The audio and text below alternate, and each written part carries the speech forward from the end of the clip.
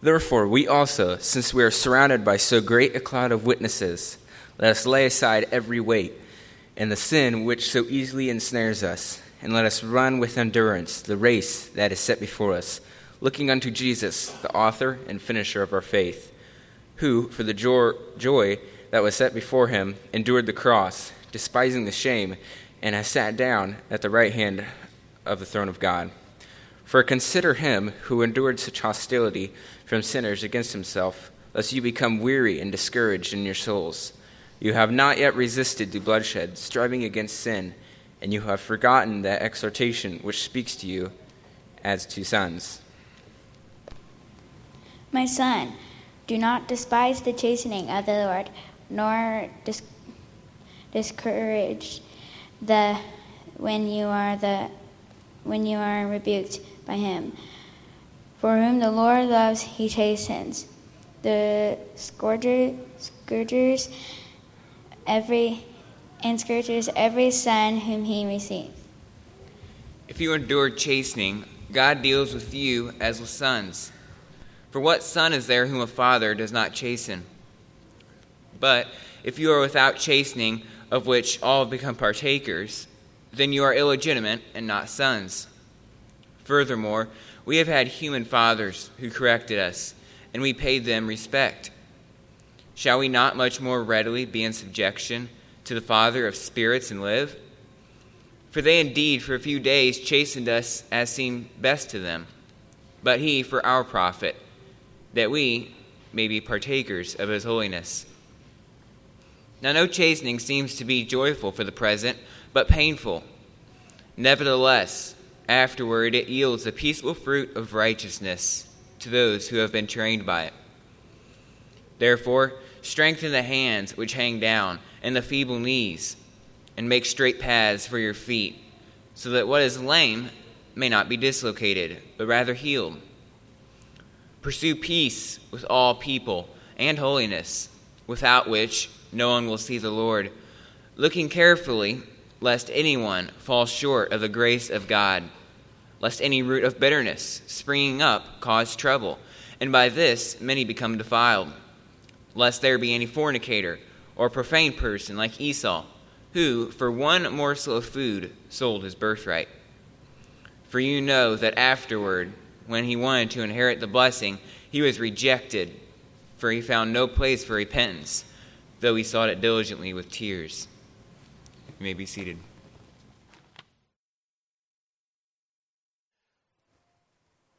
Before we dive in here to verse 3 and following in Hebrews 12, I'm going to ask if you would to join me in a word of prayer.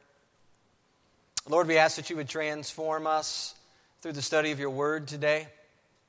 Make us what you want us to be. Incline our ears to hear your truth. Instruct us through your discipline. Help us, Lord, not to avoid or turn to the side from your discipline, but to receive it as you intend it, being sons and daughters of the King. I pray that each one here can say, "It is well with my soul, having received and benefited from your disciplinary hand." Remind us, Lord, today as we read your word about a subject of discipline. Remind us that you are always good. The psalmist says you are good and do good. And so, Father, we just want to acknowledge that and thank you for always being good. We pray this in the name of your good Son, Jesus. Amen. Well, moved by the Holy Spirit, Paul writes these words to the church at Thessalonica. This is found in 1 Thessalonians chapter 4, a few verses in chapter 4. This comes from God's Word, from the Bible. It says, "For this is the will of God, your sanctification. Verses 7 and 8 says, "For God did not call us to uncleanness, but in holiness. Therefore," listen to what it says, "he who rejects this does not reject man, but God, who has also given to us His Holy Spirit." In this particular passage in Thessalonians 4, the Bible links the will of God to your sanctification. A sanctification is one big long word that it really has in mind being set apart to God. The will of God is that you would be sanctified, set apart unto Him. The Bible also in that same passage links your set apartness, your sanctification, to holiness. He's called you to be holy. So a rejection of holy living is synonymous with a rejection of God. Have you ever thought about that?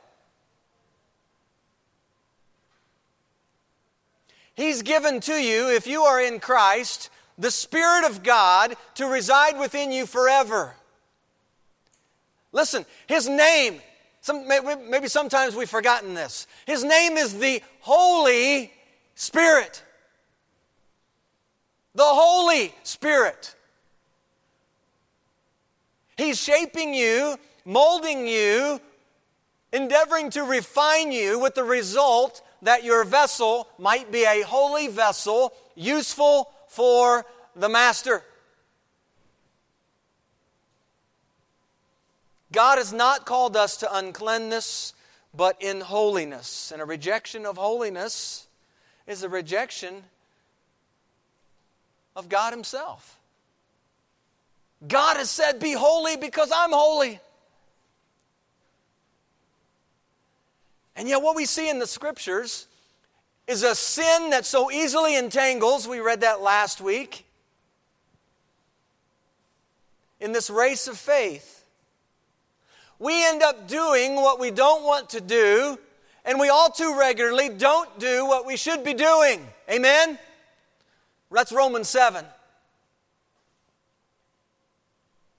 The Bible instructs us that sin has been completely paid for by Jesus' one-time sacrifice at the cross. And yet, sin remains in these earthen tents for the duration of our pilgrimage here. So we saw last week that we also, that's how it begins in chapter 12, verse 1, we also are called to run this race of faith, motivated by the examples in Hebrews 11. Motivated and encouraged most of all by Jesus Himself, our leader, our pioneer, our forerunner. We're called to run the race of faith, laying aside the obstacles in our path, the weights, the sin that so easily ensnares. We're called to run the race of faith with endurance. It's a long-distance race, all the way to the finish line.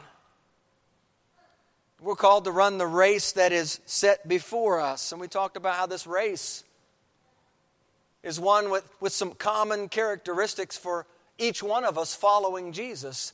To get an indicator of the race before us, we need to look unto Jesus to see the race that was set before Him. His course led to a cross. His path was littered with pain and suffering and trials and ultimately death. The race set before us is a race that calls us to lay down our lives for the one who ran on our behalf. I want you to see this morning up front who this Jesus is. I want to remind you of his nature. I'm going to remind you that He's now seated in majesty. All authority has been granted to the Son. He reigns on high. He's the King of kings, and He rules as Lord of lords. He's all-powerful, and He knows everything there is to know about every single one of you here.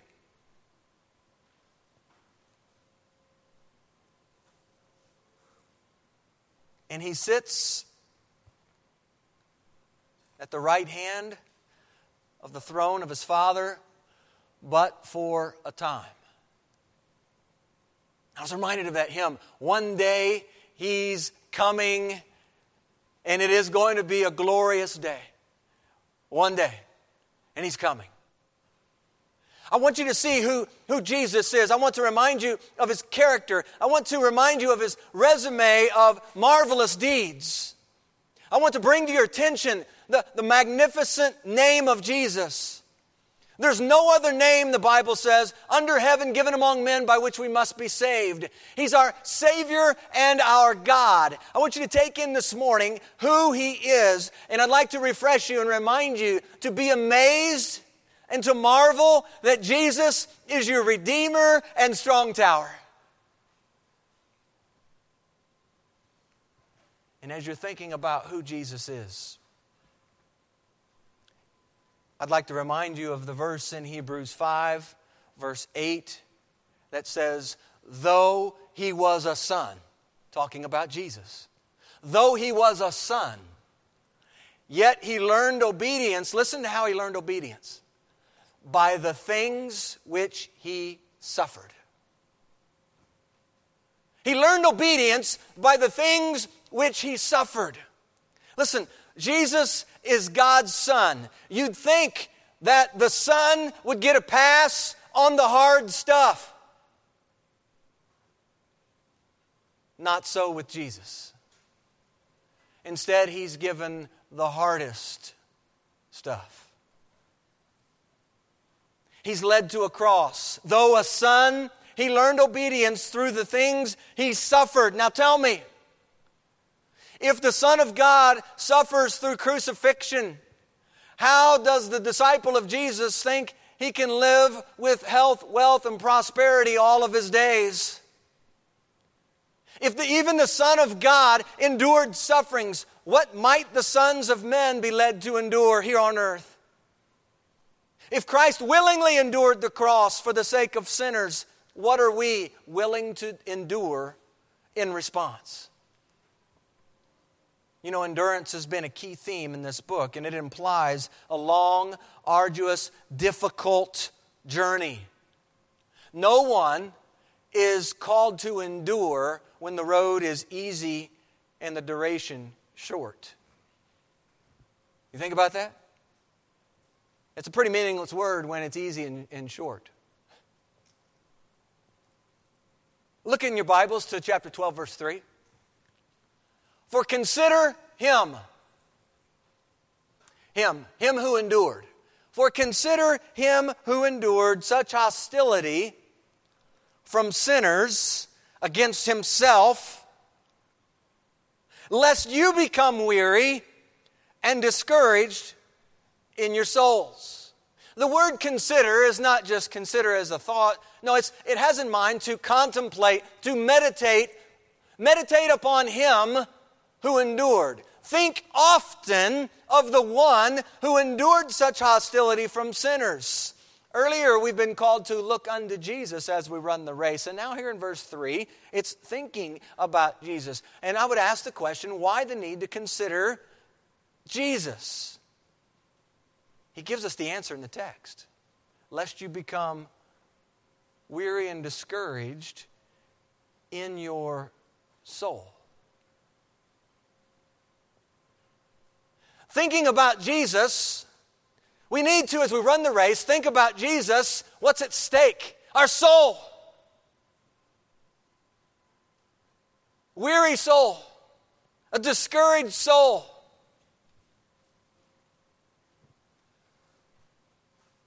The listener to whom the writer of Hebrews is addressing this letter, the listener is faced with the reality of enduring through twofold challenges. A challenge on the outside from Roman persecution, and a challenge on the inside from the Jewish brethren who desired that they return to the Old Testament sacrificial system and abandon the life of faith inaugurated by Jesus. Lest you grow weary and discouraged along the way, the listener is called to consider, to think about, to meditate upon, to bring to remembrance what Christ endured from the hands of sinful men. Look at verse 4. You have not yet resisted to bloodshed. By the way, this is a rebuke. You've not yet resisted to bloodshed, striving against sin, wrestling against sin. The word is agonizing against sin.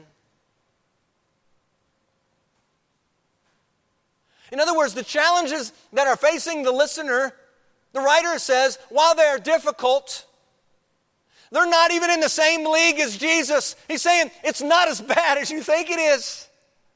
What you're going through. All the more reason to look unto Jesus, to consider and think about, set your mind on things above, not things here on earth.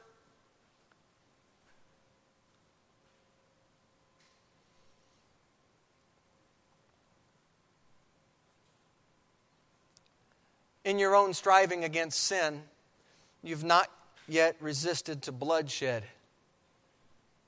And yet for many of us, it's hard to get our eyes off self, off our situation, off our tough circumstances. It's hard to set our minds upon anything outside of our existing trial. That phrase, striving against sin, you've not resisted to bloodshed, striving against sin. And I would even ask the question and put forward the question, who today is striving against sin anyway? As I look around, I don't see a whole lot of folks striving against sin.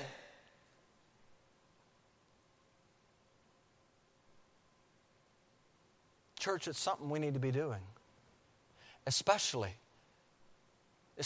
in light of the fact that He's called us to be holy. If He's called us to be holy, we cannot be dabbling in sin at the same time.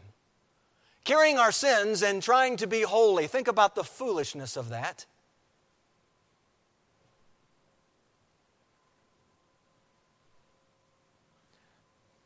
Listen, your trials that you have, whatever your trial is, the degree of difficulty of your trial is always going to pale in comparison to the Lord Jesus. Always. Always. The rebuke here in verse 4 is not so much to minimize the listener's difficult situation, but instead it's to raise the bar on what Jesus did. It's to magnify His endurance, His striving against sin, His willingness to take your place, to take your sins upon Himself as He bore the exhaustive wrath of God in your place at the cross.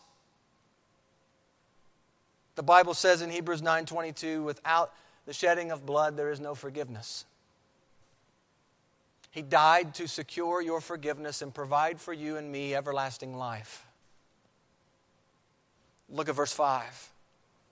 And, that's a significant word there in the text. And, continuing this, you have forgotten the exhortation which speaks to you as sons.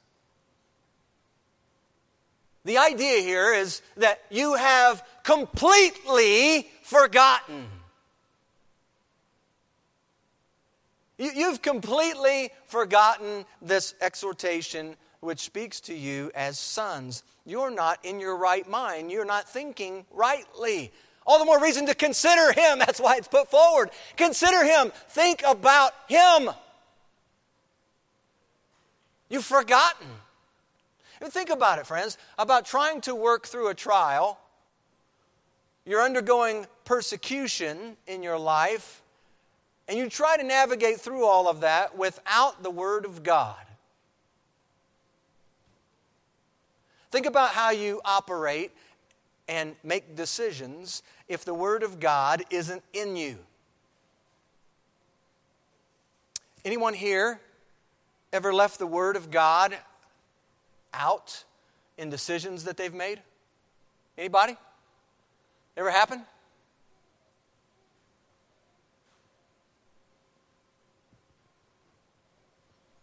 Is there an earnest desire to see that God's Word is influencing the decisions made in your home? See, the writer here says, and you have forgotten the exhortation which speaks to you as sons. The remainder of verse 5 and all of 6 contains the specific exhortation which is taken from Proverbs 3, verses 11 and 12. That's a pretty significant aspect as well. It's a tragedy, really, when you step back and you think about what he's saying.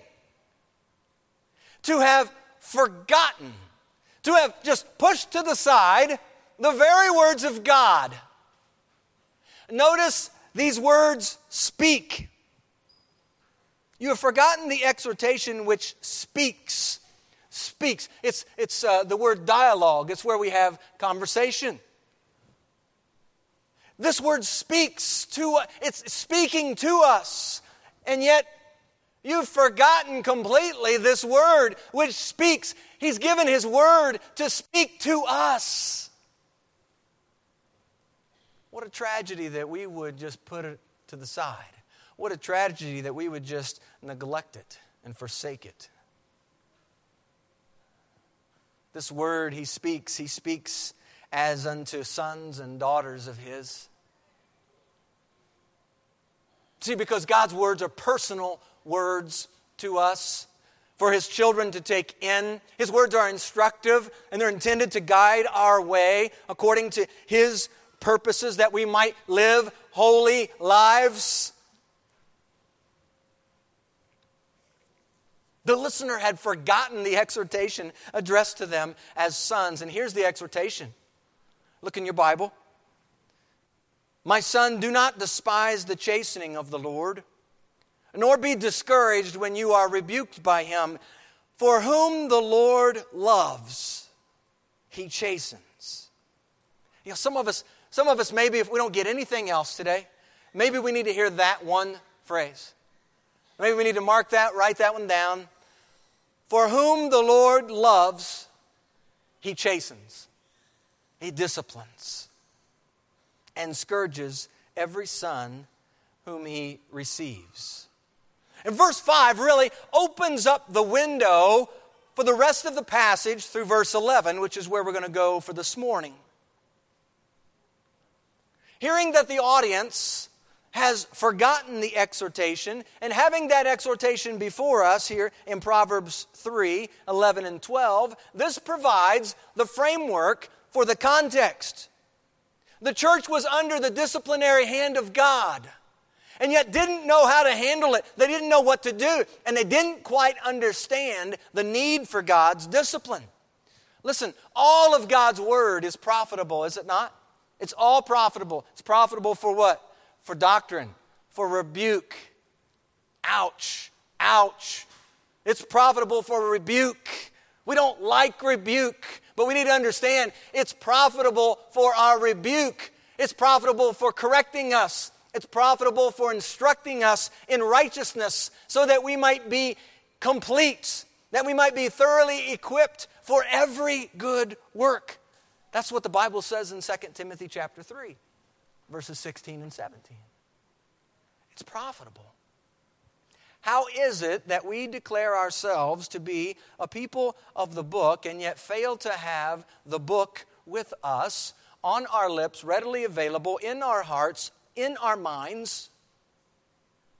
I find it interesting that the teaching point in Hebrews 12, listen, the teaching point right here in Hebrews 12, comes from an exhortation. Listen, the exhortation is not in Deuteronomy. The exhortation is not in the Psalms. The exhortation is not in any of the prophets. The exhortation is in that practical, wonderful, instructional book called Proverbs. Proverbs. That's where the exhortation comes from. Out of this proverb, this exhortation from Proverbs 3, the writer unpacks 4 benefits of God's discipline. 4 benefits. 4 benefits of God's discipline. Here's the first one. God's discipline, it's always loving. Always. Always loving. Okay, let's remember that. These 4 things are going to be they're going to be little bullets just like this, one word deal. I want you to remember, His discipline is always loving. It's always loving. Verse 6 says, "For whom the Lord loves, He chastens and scourges every son whom He receives." The word paideia, discipline, instructive discipline. One writer said that God's discipline, His paideia, involves training, instruction, and firm guidance, as well as reproof, correction, and punishment. This activity arises out of a parent-child relationship.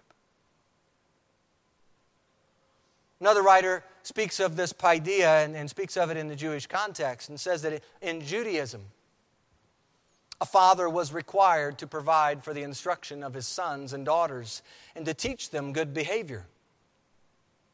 Whipping was accepted along with other disciplinary measures. The rod, as we read in Proverbs.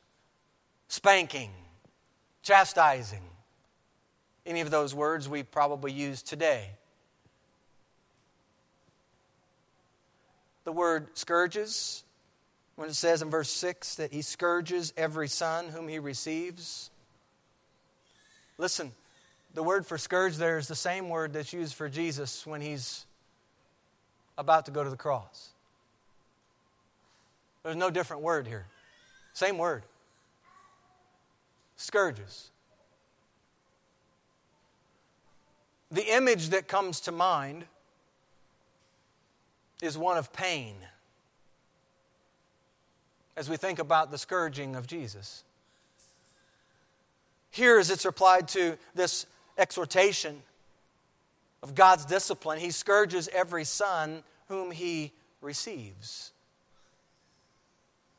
The point is not that we are to scourge our own children. This is speaking of what God does in His discipline in the lives of His children.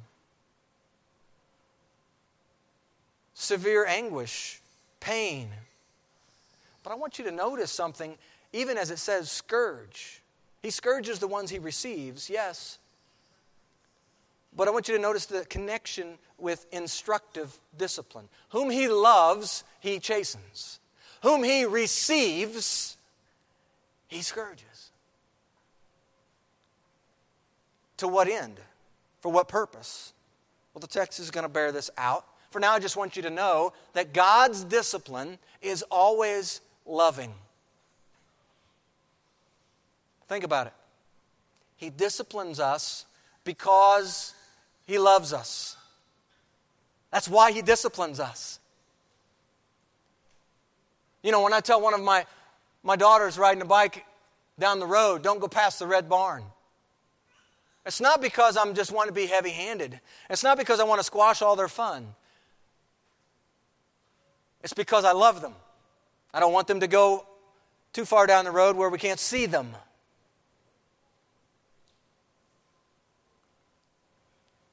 When we're in the parking lot and I say, hold on to my hand, it's not so that I can just control the situation. It's not to be mean. But it's an understanding that I love them and I'm trying to protect them, understanding there are lots of cars that may not see them. God disciplines us, He instructs us, and sometimes that discipline comes in a very painful way in our lives. But I want to remind you this morning that His discipline is always loving. It's always loving. He disciplines you because He loves you.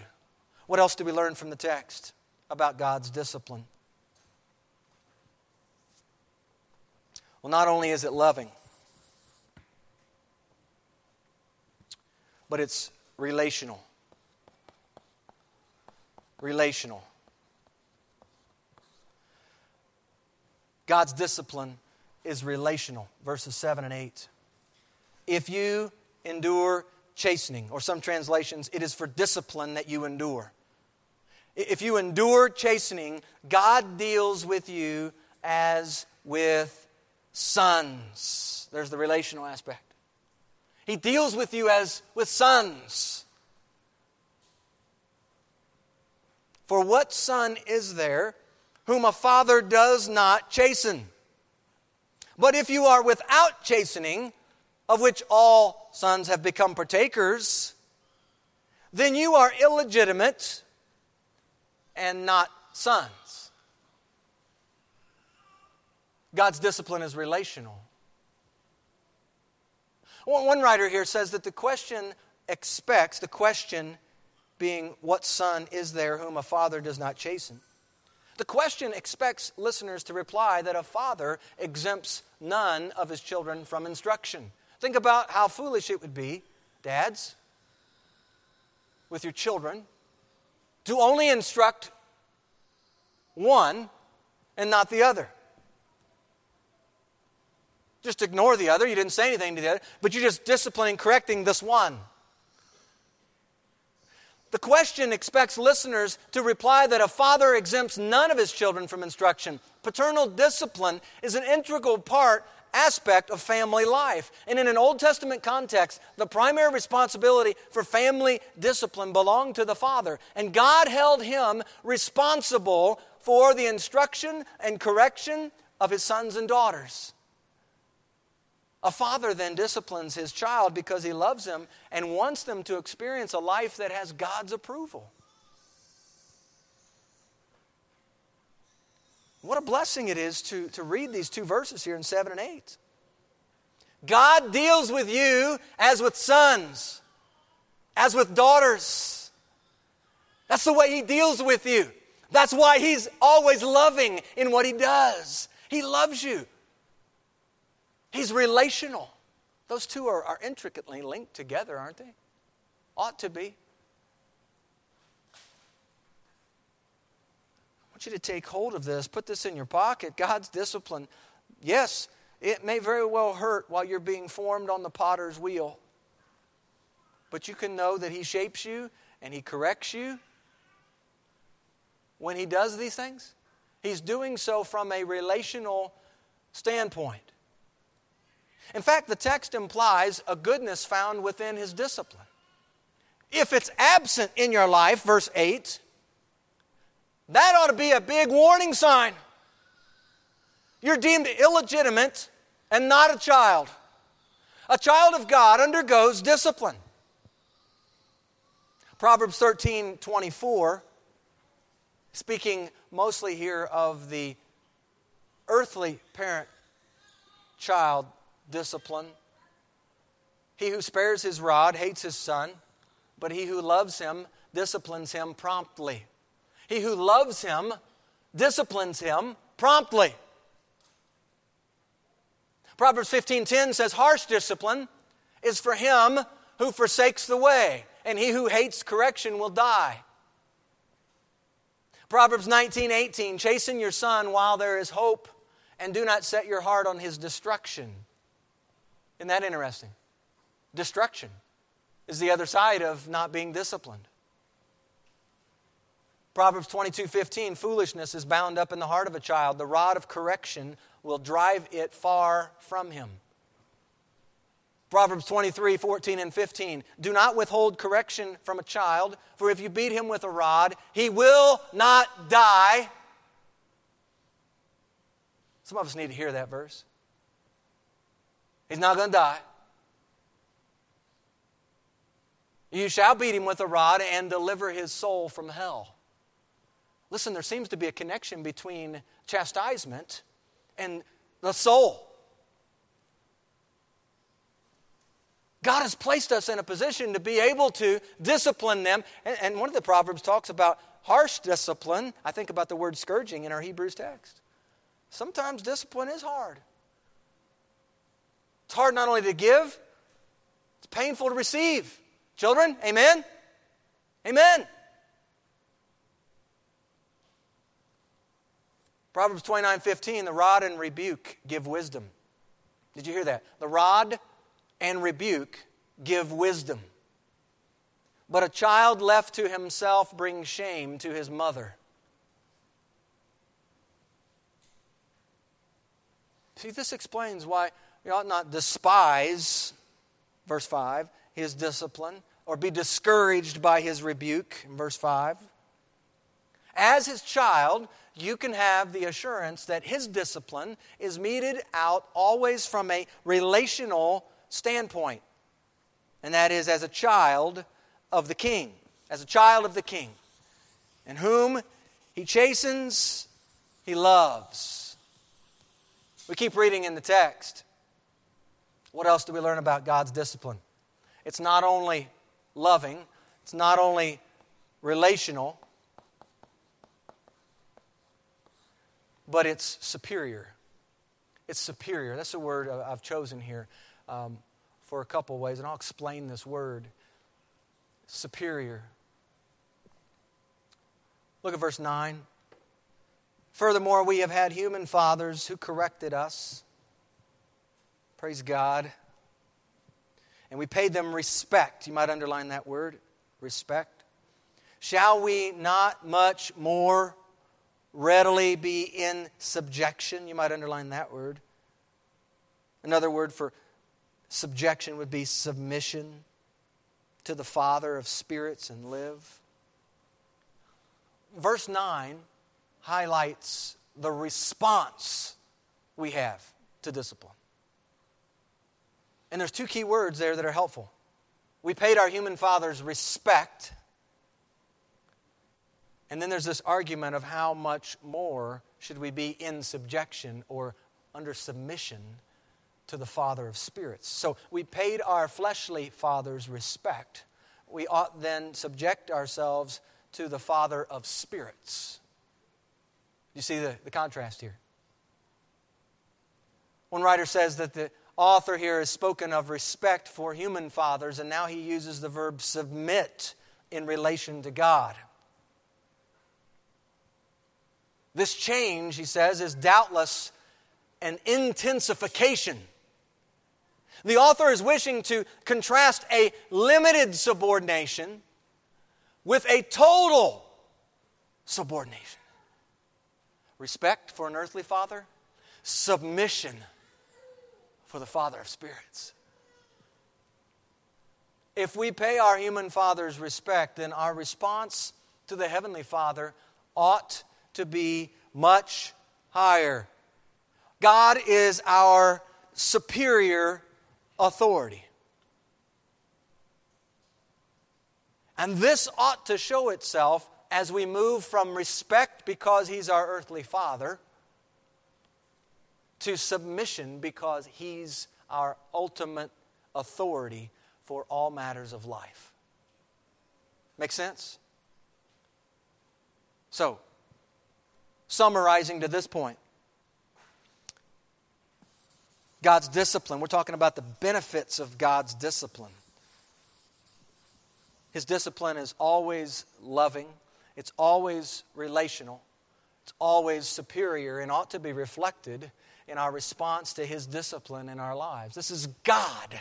We're talking about God. His discipline. Look at verse 10. I'm going to give you the fourth one. One more thing here I want you to see about benefit of God's discipline. Not only is it loving and relational and superior, but it is profitable. It's profitable. God's discipline is profitable. For they indeed, verse 10, for a few days chastened us as seemed best to them, but He, God, for our profit, there it is, it's profitable, that we may be partakers of His holiness. You know, as parents, we oftentimes have good intentions, don't we? Huh? We've got good intentions.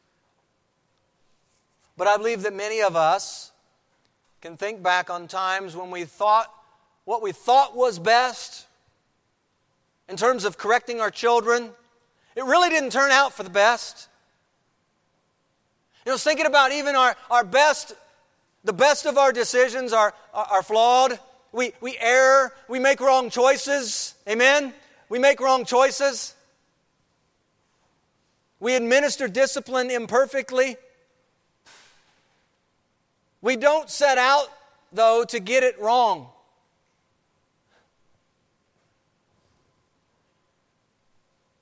If we're honest,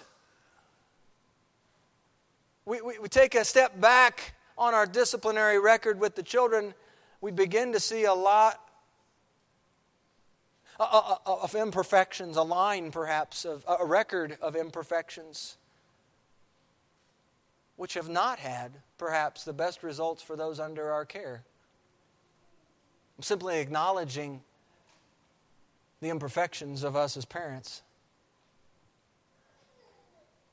Earthly parents, the text says, for a few days. They indeed for a few days. And this is interesting because I think it's speaking to what ought to be. Listen, parents, for a few days. Your children as they're young need much discipline, instruction. As they get older, they ought not have to have so much discipline. That's the idea. For a few days. Now, granted, it's going to be a little more than just a few days as we might think about a few days. There's going to be a heavy dose, a period of discipline as the children are younger. There seems to be a lot more, and there is a lot more. I believe it's intended to be that way. We're training them as they should go so that when they're old, they don't depart from it. So earthly parents, for a few days, chastened us as seemed best to them. In other words, they did what they supposed at the time to be the right thing. Look at the contrast. But He, God, for our profit. Remember, God's discipline is always profitable. For it always has a pure objective. It always has a godly motivation. Don't miss the purpose clause at the end of verse 10. That we may be partakers of His holiness. One writer says that God does not act on the basis of arbitrary judgments. In His infinite love and wisdom, He consistently disciplines us through our lives for our benefit. For our good.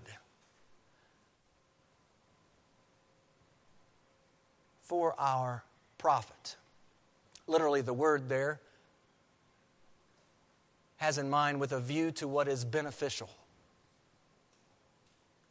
And so the beneficial result, as we look to the word, according to the text, the beneficial result is that we may be partakers of His holiness. Now, we started here. Remember, to reject God's holiness is to reject Him. What is God after in your life and in my life? He's after shaping and molding you to be just like His Son. His desire is that you would be holy as He's holy. His desire is that you would be an imitator of Him.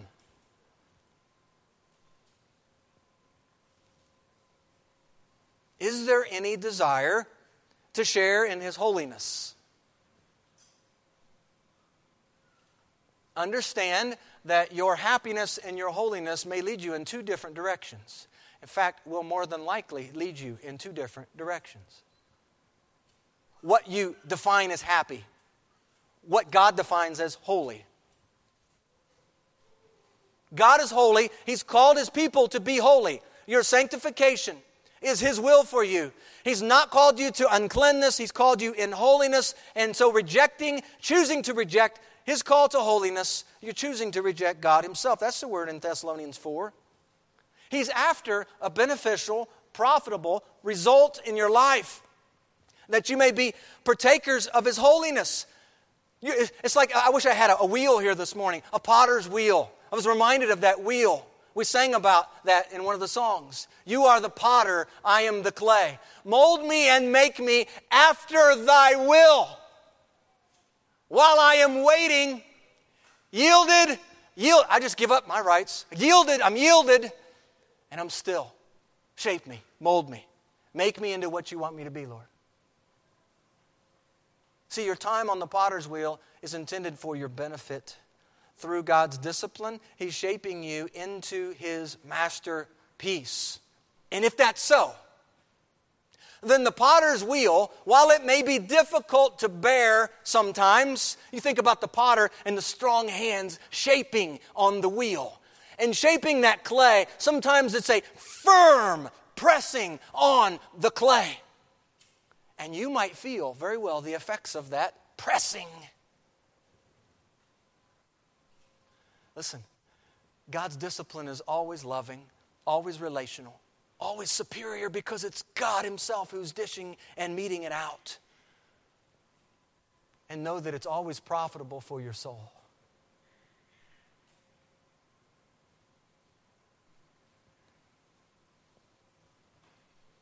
We ought to be in the practice of giving Him our hands and our feet, our eyes. I was thinking about the take my life and let it be. Consecrated, Lord, to Thee. Take my moments and my days. 6 stanzas of wonderful lyrics calling the people of God to just consecrate themselves, set themselves apart, yield themselves to what God wants. Using the members of our body as instruments of righteousness. Allowing Him to shape us and fit us for His kingdom purposes. God's discipline's always loving, always relational. He deals with us as sons and daughters. It's always superior and always profitable. How does the text conclude? Last verse. I want to leave you with a so what here. What good does it do us to really understand the discipline of God in our lives? How does knowing the benefits of God's discipline in our lives make difference at all? In the now, in the present? Is the difference only recognized when we reach the heavenly city? Look at verse 11. Now, no chastening seems to be joyful for the present, but painful. Nevertheless, afterward it yields the peaceable fruit of righteousness to those who have been trained by it. No discipline seems to be joyful for the present, but painful. I want you to notice something here. The key is in the last part of the verse. To those who have been trained by it. For those who have been trained, those who have exercised themselves under the hand of God's discipline, there awaits the promise of the peaceable fruit of righteousness. Remaining under the disciplinary hand of God might not seem joyful for the present. It does feel more painful than joyful. It does. It does bring about greater discomfort than comfort. It might seem like things are spiraling downhill quickly rather than steadily climbing higher. Discipline, in a generic sense, seems painful in the present and far from joyful. But I believe we gain appreciation for God's good discipline in our lives when we look unto Jesus, when we consider Him who endured the cross, despising its shame, having sat down at the right hand of the throne of God. Listen, He endured the cross with a joy set before Him. That's what the Word says. With the joy set before Him, He endured the cross. He didn't remain dead. He didn't stay in the grave. He's not still on the cross. He's risen. He's ascended and is now seated in majesty at the right hand of the Father's throne. So I believe that the so what of the text is this, that He endured the cross and He died. But joy came bursting on the scene when the stone was rolled away. Joy flourished 3 days later after the cross. Abundant joy reaches out still today. We sing the song, Joy to the World. Why? The Lord is come. Let earth receive her King. The joy of the Lord, the Bible says, is to be our strength. Joy is waiting on the other side. Death has no sting any longer for the follower of Jesus. Discipline might have a firm squeeze on you right now. but remember the benefits of God's discipline. It's always, say it with me, it's always what? Loving. It's always relational. It's always superior because it's God. He's the one giving it. It's superior. We need to march in that direction as He gives us that. And it's always profitable. It's always profitable before it always has this inclination, always has this bent toward making us holy.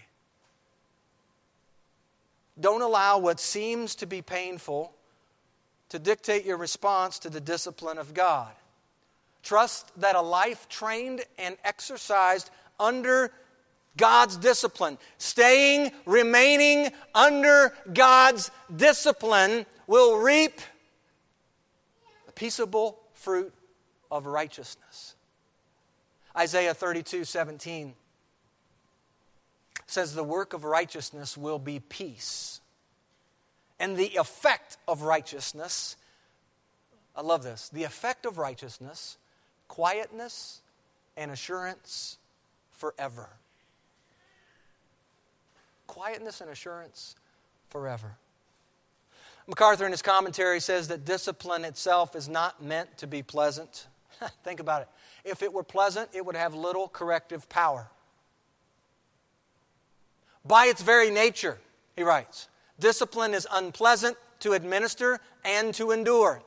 Medicine, surgery, physical therapy, and other such treatments that we willingly endure are often very painful, uncomfortable, and inconvenient. We endure them for the sake of the end result, better health. How much more should we be willing to endure the Lord's treatment of our spiritual needs, which afterwards yields the peaceable fruit of righteousness? We should consider our troubles as spiritual treatment, which builds our character and our faith, our love and our righteousness. It will never look like it from the natural perspective, but from the perspective of faith. That's the context. We see that discipline is one of God's richest and most rewarding blessings on His children. I'd like to close by having you turn with me to the book of Jeremiah. Turn to Jeremiah chapter 18. Just want to read the first few verses. The word of the Lord came to Jeremiah from the Lord, saying, "Arise and go down to the potter's house, and there I will cause you to hear my words." And then I went down to the potter's house, and there he was, making something at the wheel.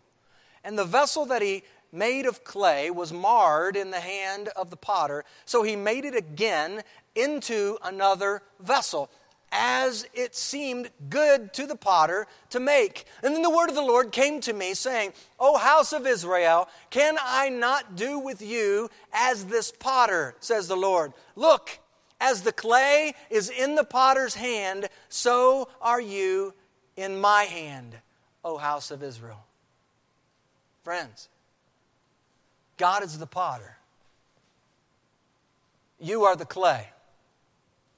He can take the clay of your life and do what seems good in His eyes, transforming you in the process to look more like Himself. The discipline of God is an ongoing work of God. He started it the day that He made you. The day He thought about you, because all of your days were ordained from the beginning. The Bible says that He who began a good work in you will complete it until. He will complete it until the day of Jesus Christ. Tell me, friends, have we gotten to the point of the day of Jesus Christ yet?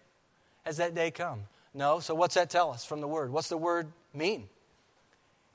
He's continuing to work on us until that day. He's the potter, we're the clay. That means ongoing work on the potter's wheel. The Bible calls this sanctification, set apartness to the Lord, and education in holiness. You know, when your back gets out of alignment, you tend to go to the chiropractor. When wisdom teeth need extracted, you go to see the dentist. Our windows needed replaced recently, and so we hired someone who could fix the problem. And they installed the windows. They did what they do well.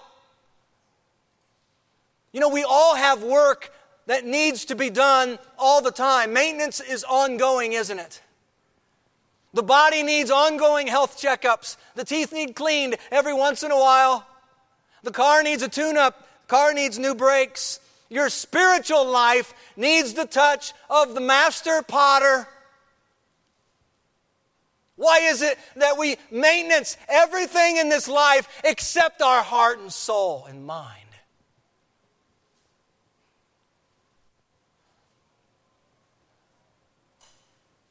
The touch of the master often gets administered through the discipline of God. Remember that His discipline is for our good, it's for our profit, it's for our benefit, that we might be partakers in His holiness. I came across someone who wrote these words, an anonymous. There wasn't a name attached to it. But I found it a fitting ending to our text here in Hebrews 12. It just simply says this: welcome, sweet discipline. Discipline designed for my joy. Discipline designed to make me what God wants me to be. Let's pray.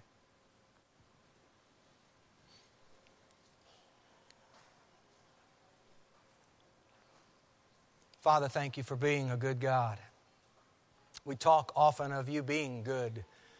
Lord, in our lives, we encounter situations where we get so focused and caught in the circumstance. Perhaps we too, like the writer has addressed here, perhaps we too have forgotten the exhortation that speaks to us. Lord, You've given to us Your very word. It instructs us on how we are to be living. It's instructing us and shaping us, funneling us into a path of holiness. Father, I pray it would be our desire as a church to be holy. Yes, You've called us to be holy, but because You're holy, we would desire to be like You. There's so many other things in this world today that we want to be like other people. We see all these people that are in Hollywood, and people that are in sports, and people that are in fine arts. Whatever it may be, we look to these people and we have this picture of these people. Father, I pray that we would look instead to You, that we would consider Him who endured such hostility from sinners against Himself, lest we become discouraged and weary in our soul. You are a good Heavenly Father who is all about tending to our soul. May we desire in the remaining days we have to yield ourselves and submit ourselves to Your discipline, to allow You to do what You need to do to shape us and mold us into what You desire us to be. Father, we look forward to that result. You've begun a good work.